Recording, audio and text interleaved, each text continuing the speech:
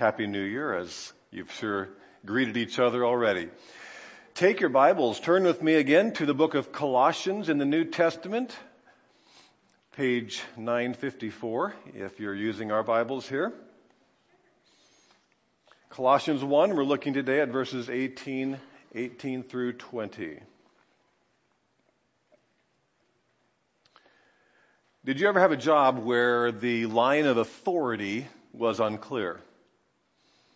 Someone above you tells you something to do, and you begin to do it, and then somebody else who is somehow still also your senior tells you to do something else, and now you're kind of like in this tension. What do I do? This person says this person says that. What do I do?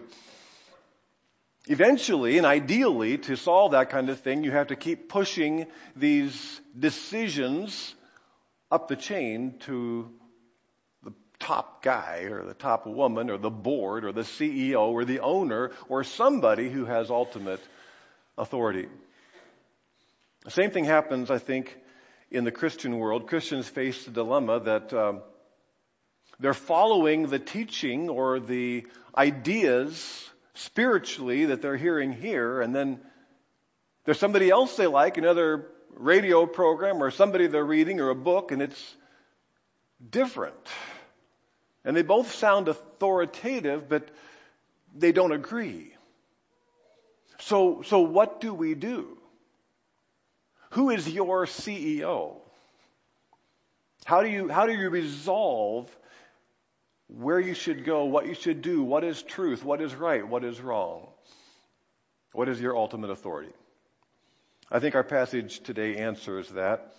Let's pick it up in verse 18, where we are in the midst of really the high point of the book of Colossians that is exalting the person of Jesus Christ. And he, Christ, is the head of the body, the church. He is the beginning and the firstborn from among the dead, so that in everything he might have the supremacy. For God was pleased to have all his fullness dwell in him. Now we know. The supremacy, the top position, belongs to Jesus Christ. Jesus is in charge. And his leadership is given to us in this metaphor. He is the head of the body, the church. So it's not quite a corporate metaphor. It's something far more personal than that. It's a person is the illustration. A body has a head. The head leads the body. When you meet someone or know of someone that has a particular skill, no matter what the abilities of that person in the rest of their body, you really do give credit to the brain that somehow is producing and coordinating and controlling this amazing ability. And likewise, if someone is ever injured, the injuries you worry about the most are usually head injuries because the head controls the body. The head's in charge. Christ is the head of the body. The church, he's in charge, he directs, he controls, he sets the vision, he empowers. It's all under his supremacy is what it's saying. He's the head of the body. And then he says, the church. We're introduced to this term, church.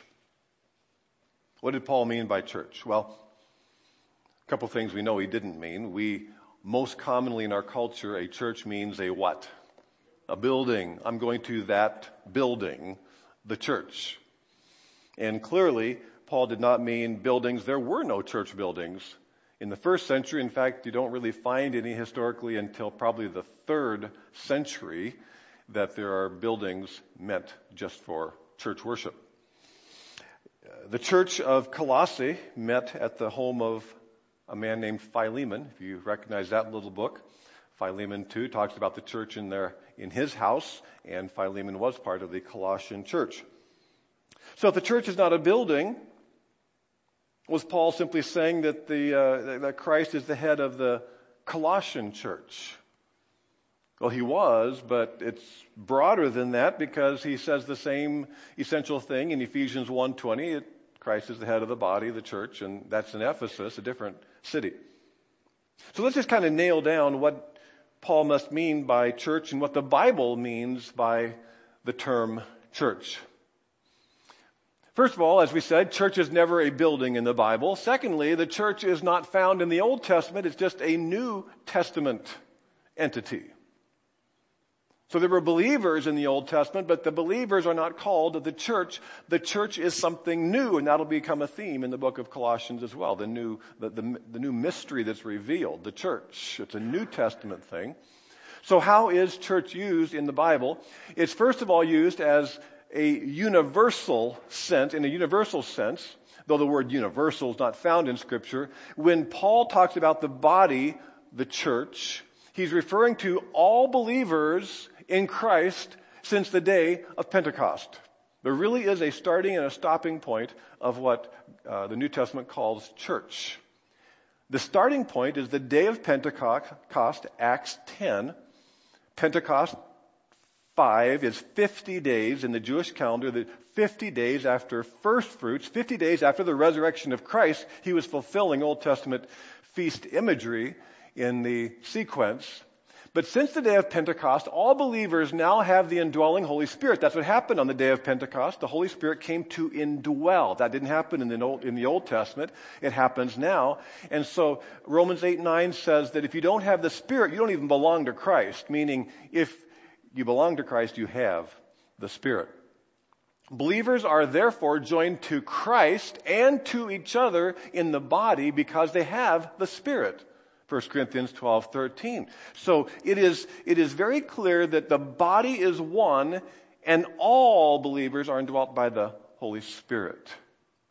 You have the Spirit of God dwelling. In fact, the presence of the Spirit is really what defines church in the New Testament. That's what made it different. And this entity, the church, will continue until actually the church is raptured, 1 Thessalonians 4, and all believers are gathered up and are taken to heaven. That's the ending point. The Pentecost is the beginning. Rapture is the conclusion. The church is one because of the indwelling presence. If you have the Spirit and you have the Spirit and you have the Spirit and I have the Spirit, that's what joins us together. Just as in a physical body, there's one circulatory system or a nervous system and bone structure. There's just one, and it keeps the whole body together as one. So the universal church is how Paul is using it here. However, the word church in the New Testament sometimes refers to biblically organized groups of believers who meet weekly to worship and follow Christ. So those are believers, organized biblically, leadership. There's a description of what a church must be, but it's believers who actually meet together. So Open Door Bible Church is a local church which is part of the universal church. This church and the church, there is obviously the same. In fact, the only way that believers meet is at local churches. The universal church will not meet until eternity. Then we will all be gathered together. So the only way that the universal church really is visibly known is through a local church. We know that there is a corporate Walmart somewhere in Arkansas. None of us have probably been there. The only way we know Walmart is by going down here to Saukville or wherever. And the only way people will know about the body of Christ is if they are part of a local church. Church universal, church local. Christ is the head of the body. What does that mean? It means we belong to Him, and therefore we must obey and follow Him. The body does what the head tells it to do. When some part of our body loses its ability to communicate with the brain, we call that a disability. And if as individuals or as a church family, we are no longer responding to the instructions and directions of Jesus Christ, we are functionally disabled. Glance ahead to chapter 2 in Colossians. I'm going to read verses 2, 18, and 19, which describe an example in this church of disconnection from Christ. Do not let anyone who delights in false humility and the worship of angels disqualify you for the prize. So there's, whatever that is, it's some kind of strange teaching. Such a person goes into great detail about what he has seen, and his unspiritual mind puffs him up with idle notions. So there's this false, strange teaching, verse 19. He has lost connection with the head, from whom the whole body, supported and held together by its ligaments and sinews, grows as God causes it to grow. So there is some know-it-all or know-it-alls who are teaching this strange doctrine that impresses and draws people. Where did they go wrong, these teachers? They were disconnected from the head.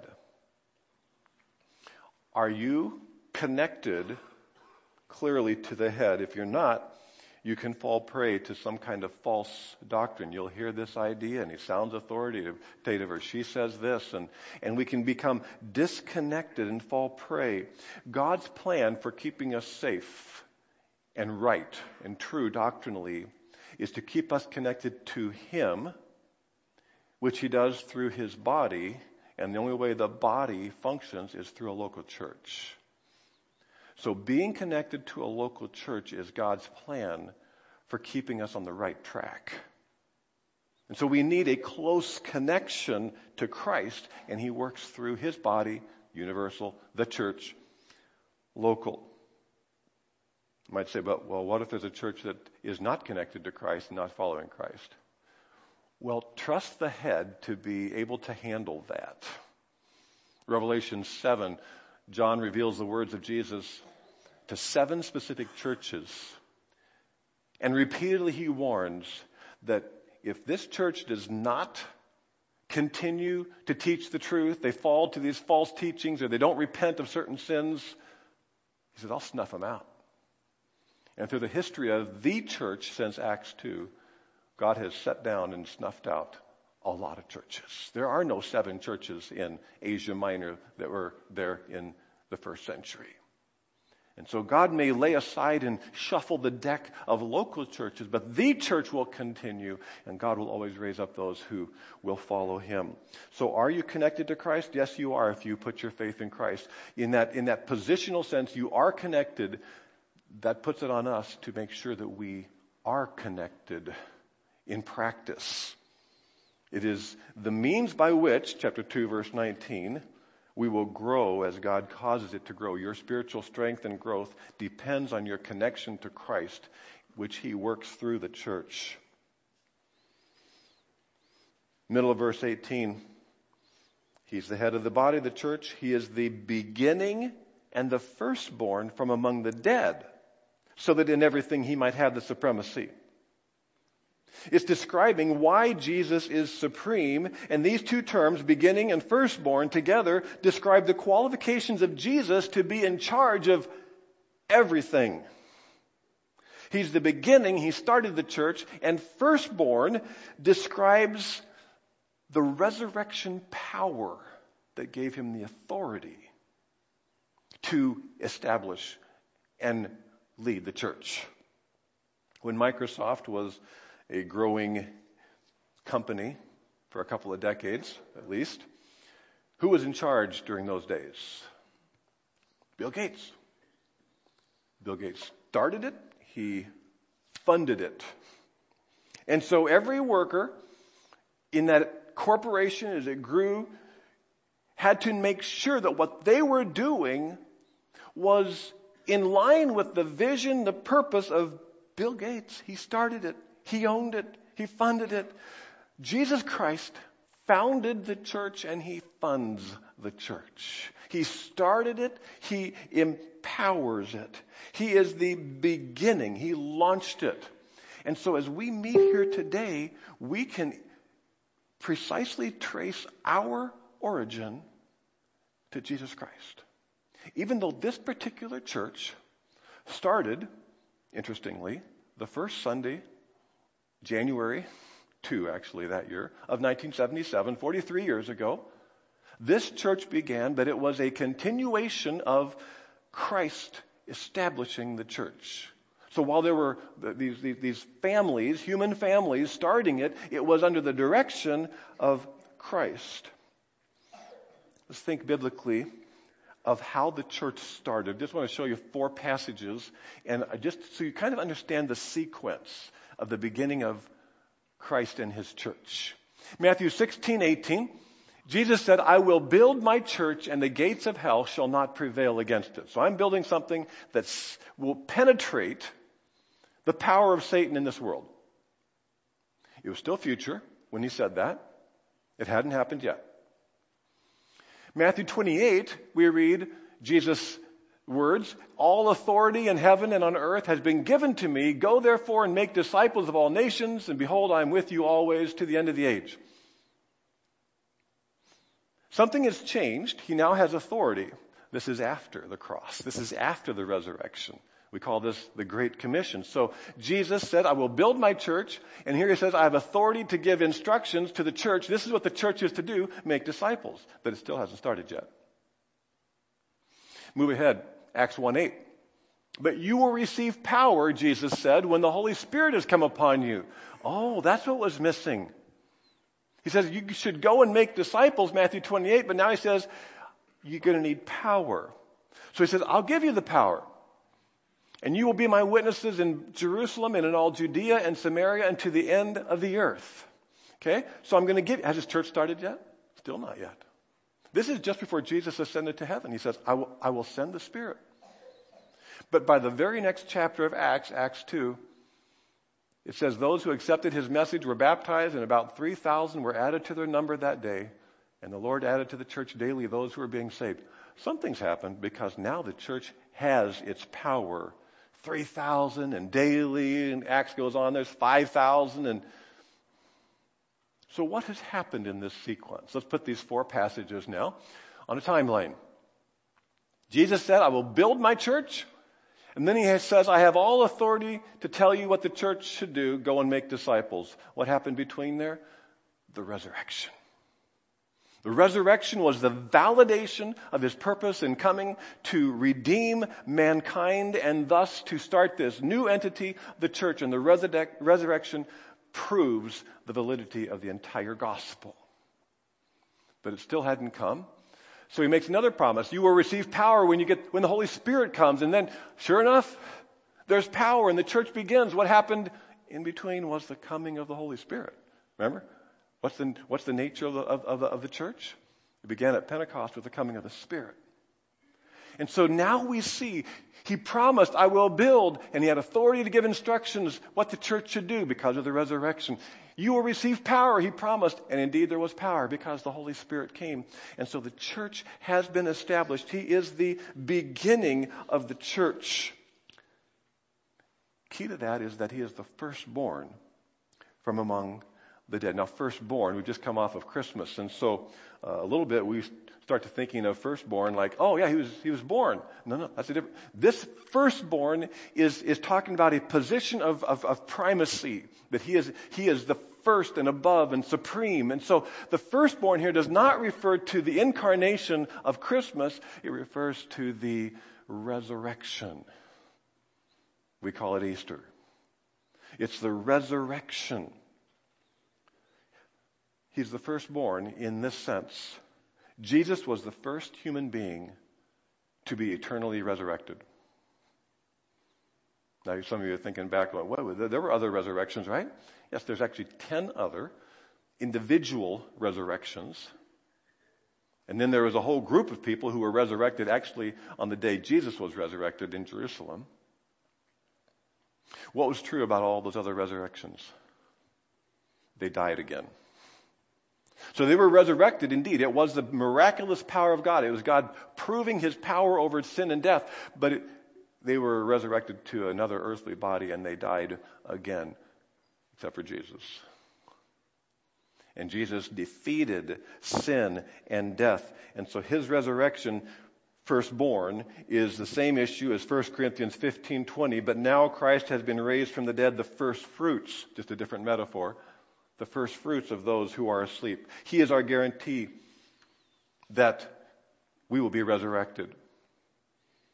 The miraculous but temporary resurrections of those others did not establish them as the leader or the head of any new entity or order. But when Jesus was resurrected, he was raised forever and had the authority to start something. And he started this. And so he is supreme over Open Door Bible Church. And so the reason we know as a church that we have the authority and power to be a church and to make disciples of Jesus is because he has commissioned us to do that, and he will continue to use us as long as we are under his supremacy and we respond to him. He authorized us. We got to make sure that we are personally and as a church pursuing the purposes he set forth, so that in everything he might have the supremacy. End of verse 18. So that in everything he might have the supremacy. Verses 15 through 19 that we've been studying are rightly, I think, called the high point of Colossians, laid out right at the beginning, because everything else is going to flow from the supremacy of Christ.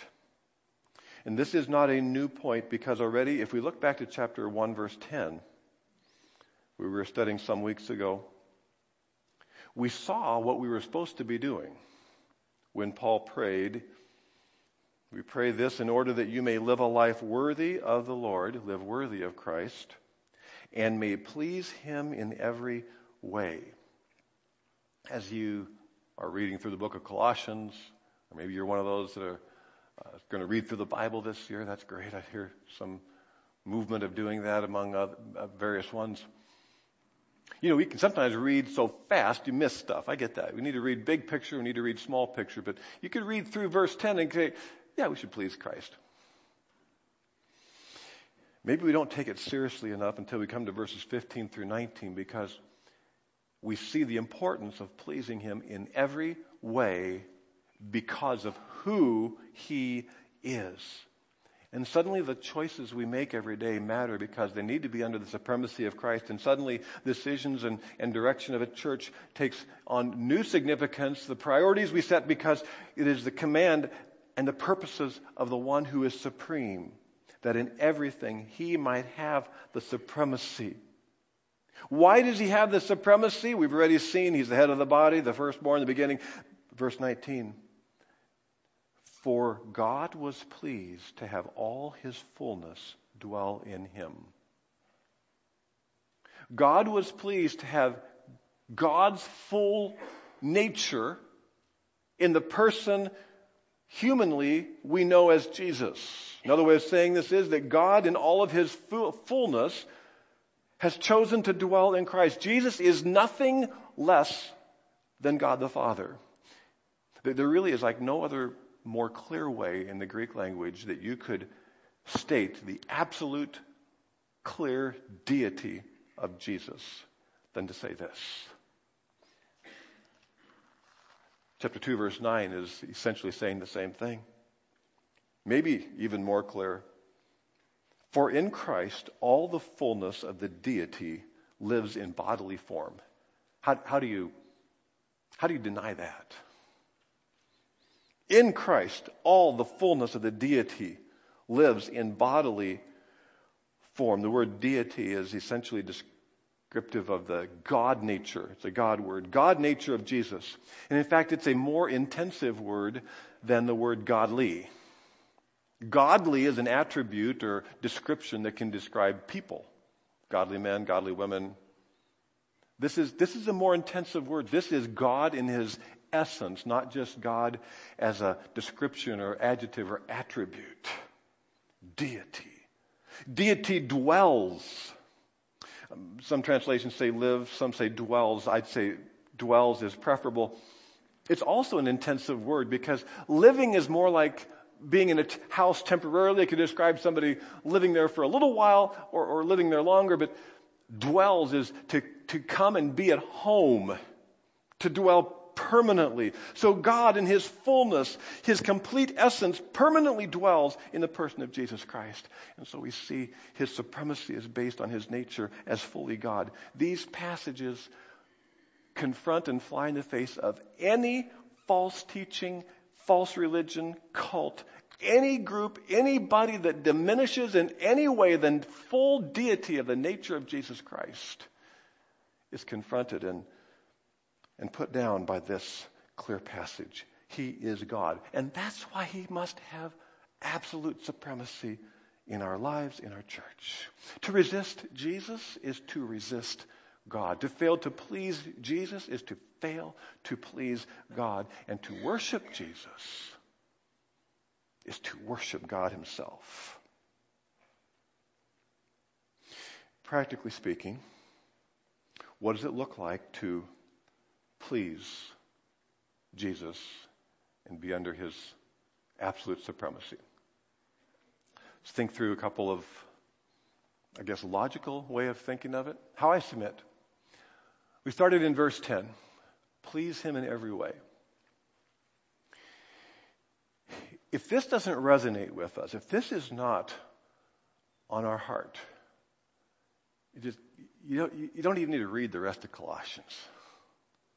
Because this is the starting point. Do we want to please the one who is supreme?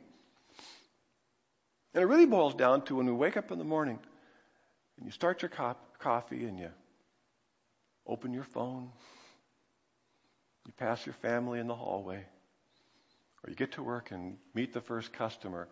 Is it already on our mind, I want to please him in every way? That mindset is the foundation of what God intended for his people. How will we know what pleases Christ? You're going to face a lot of situations on Monday. Well, that's why he's given us his word. And so later in Colossians, I like the way Paul puts it, let the word of Christ dwell in you richly, teaching and admonishing one another.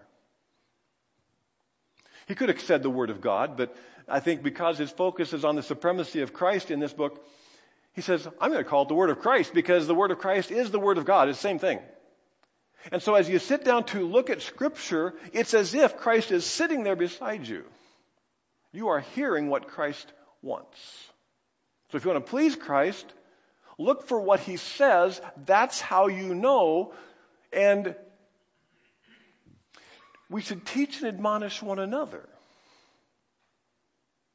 And so we cannot simply rely on what I think, but he's given us his body, the church, so that we have a clear view of what he thinks.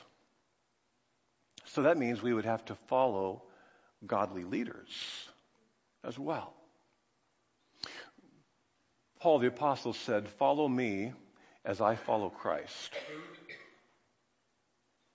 It's a bold and yet very clear and accurate statement. Paul knew that he was human. Paul knew that he could err. And so he said, follow me if I'm following Christ. Follow me to the extent I'm following Christ. So there are confusing messages out there, and we will hear and read and be inundated with ideas that sound right, sound authoritative. So who can you follow? You can follow a human being to the extent they follow Christ. Paul had a unique authority as an apostle. He was in a window of time where there was personal and perfect revelation given to a select group of people known in New Testament as the apostles, because we did not have a complete New Testament. Now that we have a complete Bible, is it everyone for himself? Can we just all become our personal Bible interpreters? Or is there something more? Well, it turns out that God still wants us to be teaching and admonishing one another. And so we have the body of Christ with leaders. Hebrews 13, your leaders who spoke the word of God. Not just leaders who spoke their opinions, but if they're speaking the word of God, imitate their faith, obey your leaders, and submit to them, for they're keeping watch over your souls. This supremacy of Christ is trickling downward as those who will have to give an account, because leaders have to give an account to Christ for their leadership as well. Hebrews is, though we don't know who wrote it actually, seems to be more of a second and third generation letter, maybe the last New Testament book written except for Revelation, because it talks about those who heard Jesus in Hebrews 2. And so what has now become normative is the fact that we have leaders in a church who are speaking the word of God, you must imitate their faith and obey and submit to them. So this becomes really our pattern for today. It is sad that many times Christians today are essentially lone rangers. And the way you recognize that is if you sense a resentment of some kind towards leadership or structure in a local church. Not because churches are perfect, they are not. But sometimes there's an attitude of, I know what I believe and no one can tell me what I should believe and no one can tell me what to do. That's just basic sin nature of everybody in the world. Really nobody, even you work in a job and you're somewhere in this line and you kind of like to do it your own way, but the paycheck depends on it, so okay, I'll do it your way, you're right in my... Instead, we have a loving Heavenly Father who has established and saved us by His Son's sacrifice for our sin. And that authority is our authority, and we need to respond to how He leads. He established the church, who established leadership. It's a grave and solemn responsibility to lead, because we are all, as leaders, imperfect people. I am very grateful for our church board. We are men who are imperfect, but I'm grateful for each of them, spiritually imperfect, but spiritually qualified, as there are two clear passages that describe those. But we are responsible to speak the word and then, in a humbling sense, to somehow be those that are worth imitating. Follow us only to the extent that we follow Christ. But then, obey and submit. What do those words evoke in you? Is there a willingness or a resistance? It's a heart check. Does this mean church leaders are always right? We know that's not true. And in the extreme, we all know, if we read the news through the years, of church leaders who turn out to be corrupt, immoral, and even abusive. And the damage to individuals and to churches is incalculable. And yet the supremacy of Christ is not diminished, because we are those who have to give an account. If you have spiritual leaders who you believe are seeking godliness, seeking to please Christ, and care for the spiritual best, we must function under the supremacy of Christ and work together in that way. There's one other area in which the authority of Christ also extends. It's not spoken of it directly here, but it is in Colossians and elsewhere, and that is submitting to other authorities that God has ordained, home, work, government, etc. One of the examples we'll come across in the book of Colossians, for example, is Colossians 3:20. Young parents love this one. Children, obey your parents in everything, for this pleases the Lord. Think about that, though. Children, obey your parents in everything, for this pleases the Lord. Do you see the line of authority? So a child is learning the supremacy of Christ when a child is held accountable to obey mom and dad. So cleaning the room or obeying immediately becomes means by which a child, even before they can even understand Christ, begins to understand the supremacy of Christ. Mom and dad are under Christ's authority, and they're asking me to do things that are right as they're trying to please Christ, and we train them to follow Christ. Government also is a reflection of Christ's supremacy. Romans 13 and a couple other passages, Romans, 1 Peter, Titus. If government asks us to sin or teaches that which is falsehood or has laws that are, there's a point at which, And Peter ran into this, Acts 4, you have to obey God rather than man. Otherwise, we are responsible to follow authority. So what does it look like to be under the supremacy of Christ? Let's try to picture it. Here's you and me. And if we are seeking to live and submit to the supremacy of Christ, we will function as part of a church and under leadership. That church and its leadership is responsible to function under the authority of Scripture.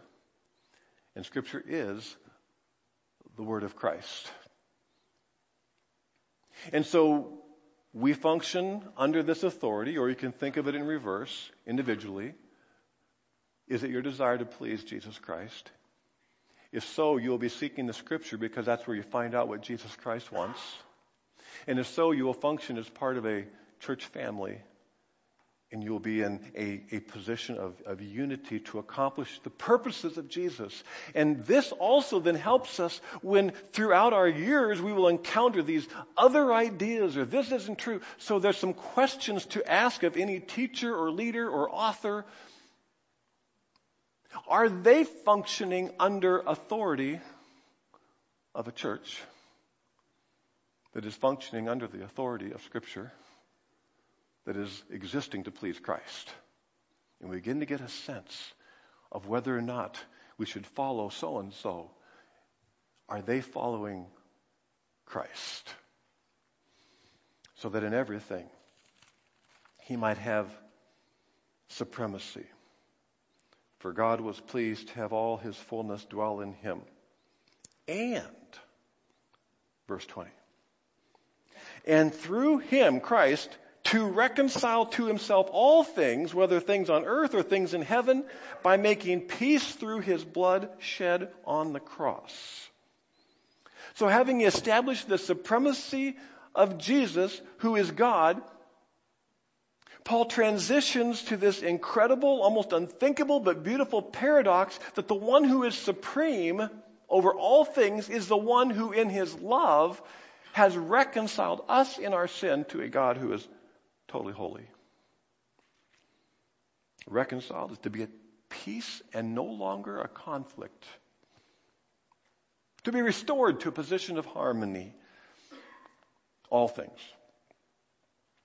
Generally, we think of reconciliation in its major New Testament emphasis as reconciliation between God and man, but clearly he means something even beyond that. Heaven and earth, we know from verse 16, immediate context refers to the created world, universe. So how did Christ by the cross reconcile somehow all things? Well, sin is what has caused, since Adam, a conflict between man and God. Sin is what has caused conflict between mankind. And sin is the reason why this creation suffers the pangs that we discussed a couple weeks ago in Romans 8. That's why there are what's normally called environmental or creation problems. There are thorns. Hail wipes out crops. There are polluted streams and air. Everything really is because of the fall. Everything that's broken is because of sin. And so, this is saying that Christ's work of redemption addresses sin in all of its impact. So first, peace with God through our Lord Jesus Christ, Romans 5:1, but also peace between races. It's the only hope for racial reconciliation is in Christ. Ephesians 2:14, Christ is the peace. He established peace, breaking down the barrier, the dividing wall between Jew and Gentile. And I just love it when I get to be in diverse Christian settings and to realize it just doesn't matter. To fellowship with other pastors at a conference, and they're functioning in a different culture and they're a different color, and it becomes almost invisible because of Christ. And then, as we discussed, knowing that even at the end of this age, There will be a redemption even of the creation, and God will press the refresh button, and heaven and earth will be restored. The cross is the centerpiece of history. And incredibly, through Christ's death, there is redemption and there is hope for everything because he's supreme over everything. And what this passage shows us, I think, as individual believers is that we will appreciate the cross and what Christ did for us most when we realize who our Savior really is. Our Savior, if you just kind of follow from verse 15 through 19, our Savior is the one who is the image of God. Our Savior created all things. He even created those spirits who rebelled and turned evil. Our Savior is the one who existed eternally, who sustains his creation, who is the head of the church, who is the launching point of the church. He's the one who was raised from the dead permanently so we could be. So he has to have first place in everything. And he died for us because the one who is supreme over all things actually wants to know us and be in continual and eternal relationship with us. So he did everything necessary. He made peace through his blood shed on the cross so that we could be at peace with him in spite of our sin, our regrets, places we messed up, the failures we've had, the weaknesses, the temptations, all the attractions and distractions that would cause us to exclude him from our lives. In spite of all of that, he wanted to be in relationship with us so we could enjoy one another forever. And it happened through his shed blood on the cross. We're going to pray and then celebrate that very thing together. Father, we thank you for your grand plan and that Father, Son, and Holy Spirit in your eternal thought process, you created us in your image that we could know and enjoy you freely. And in our freedom we would sin, but in your grace you would send your Son, fully God but fully man, to die and pay for our sin, that if we, by faith in your shed blood alone, apart from any works or merit of our own, would believe in you, we would have eternal life. Thank you for your supremacy and for your love for us. In Jesus' name, amen.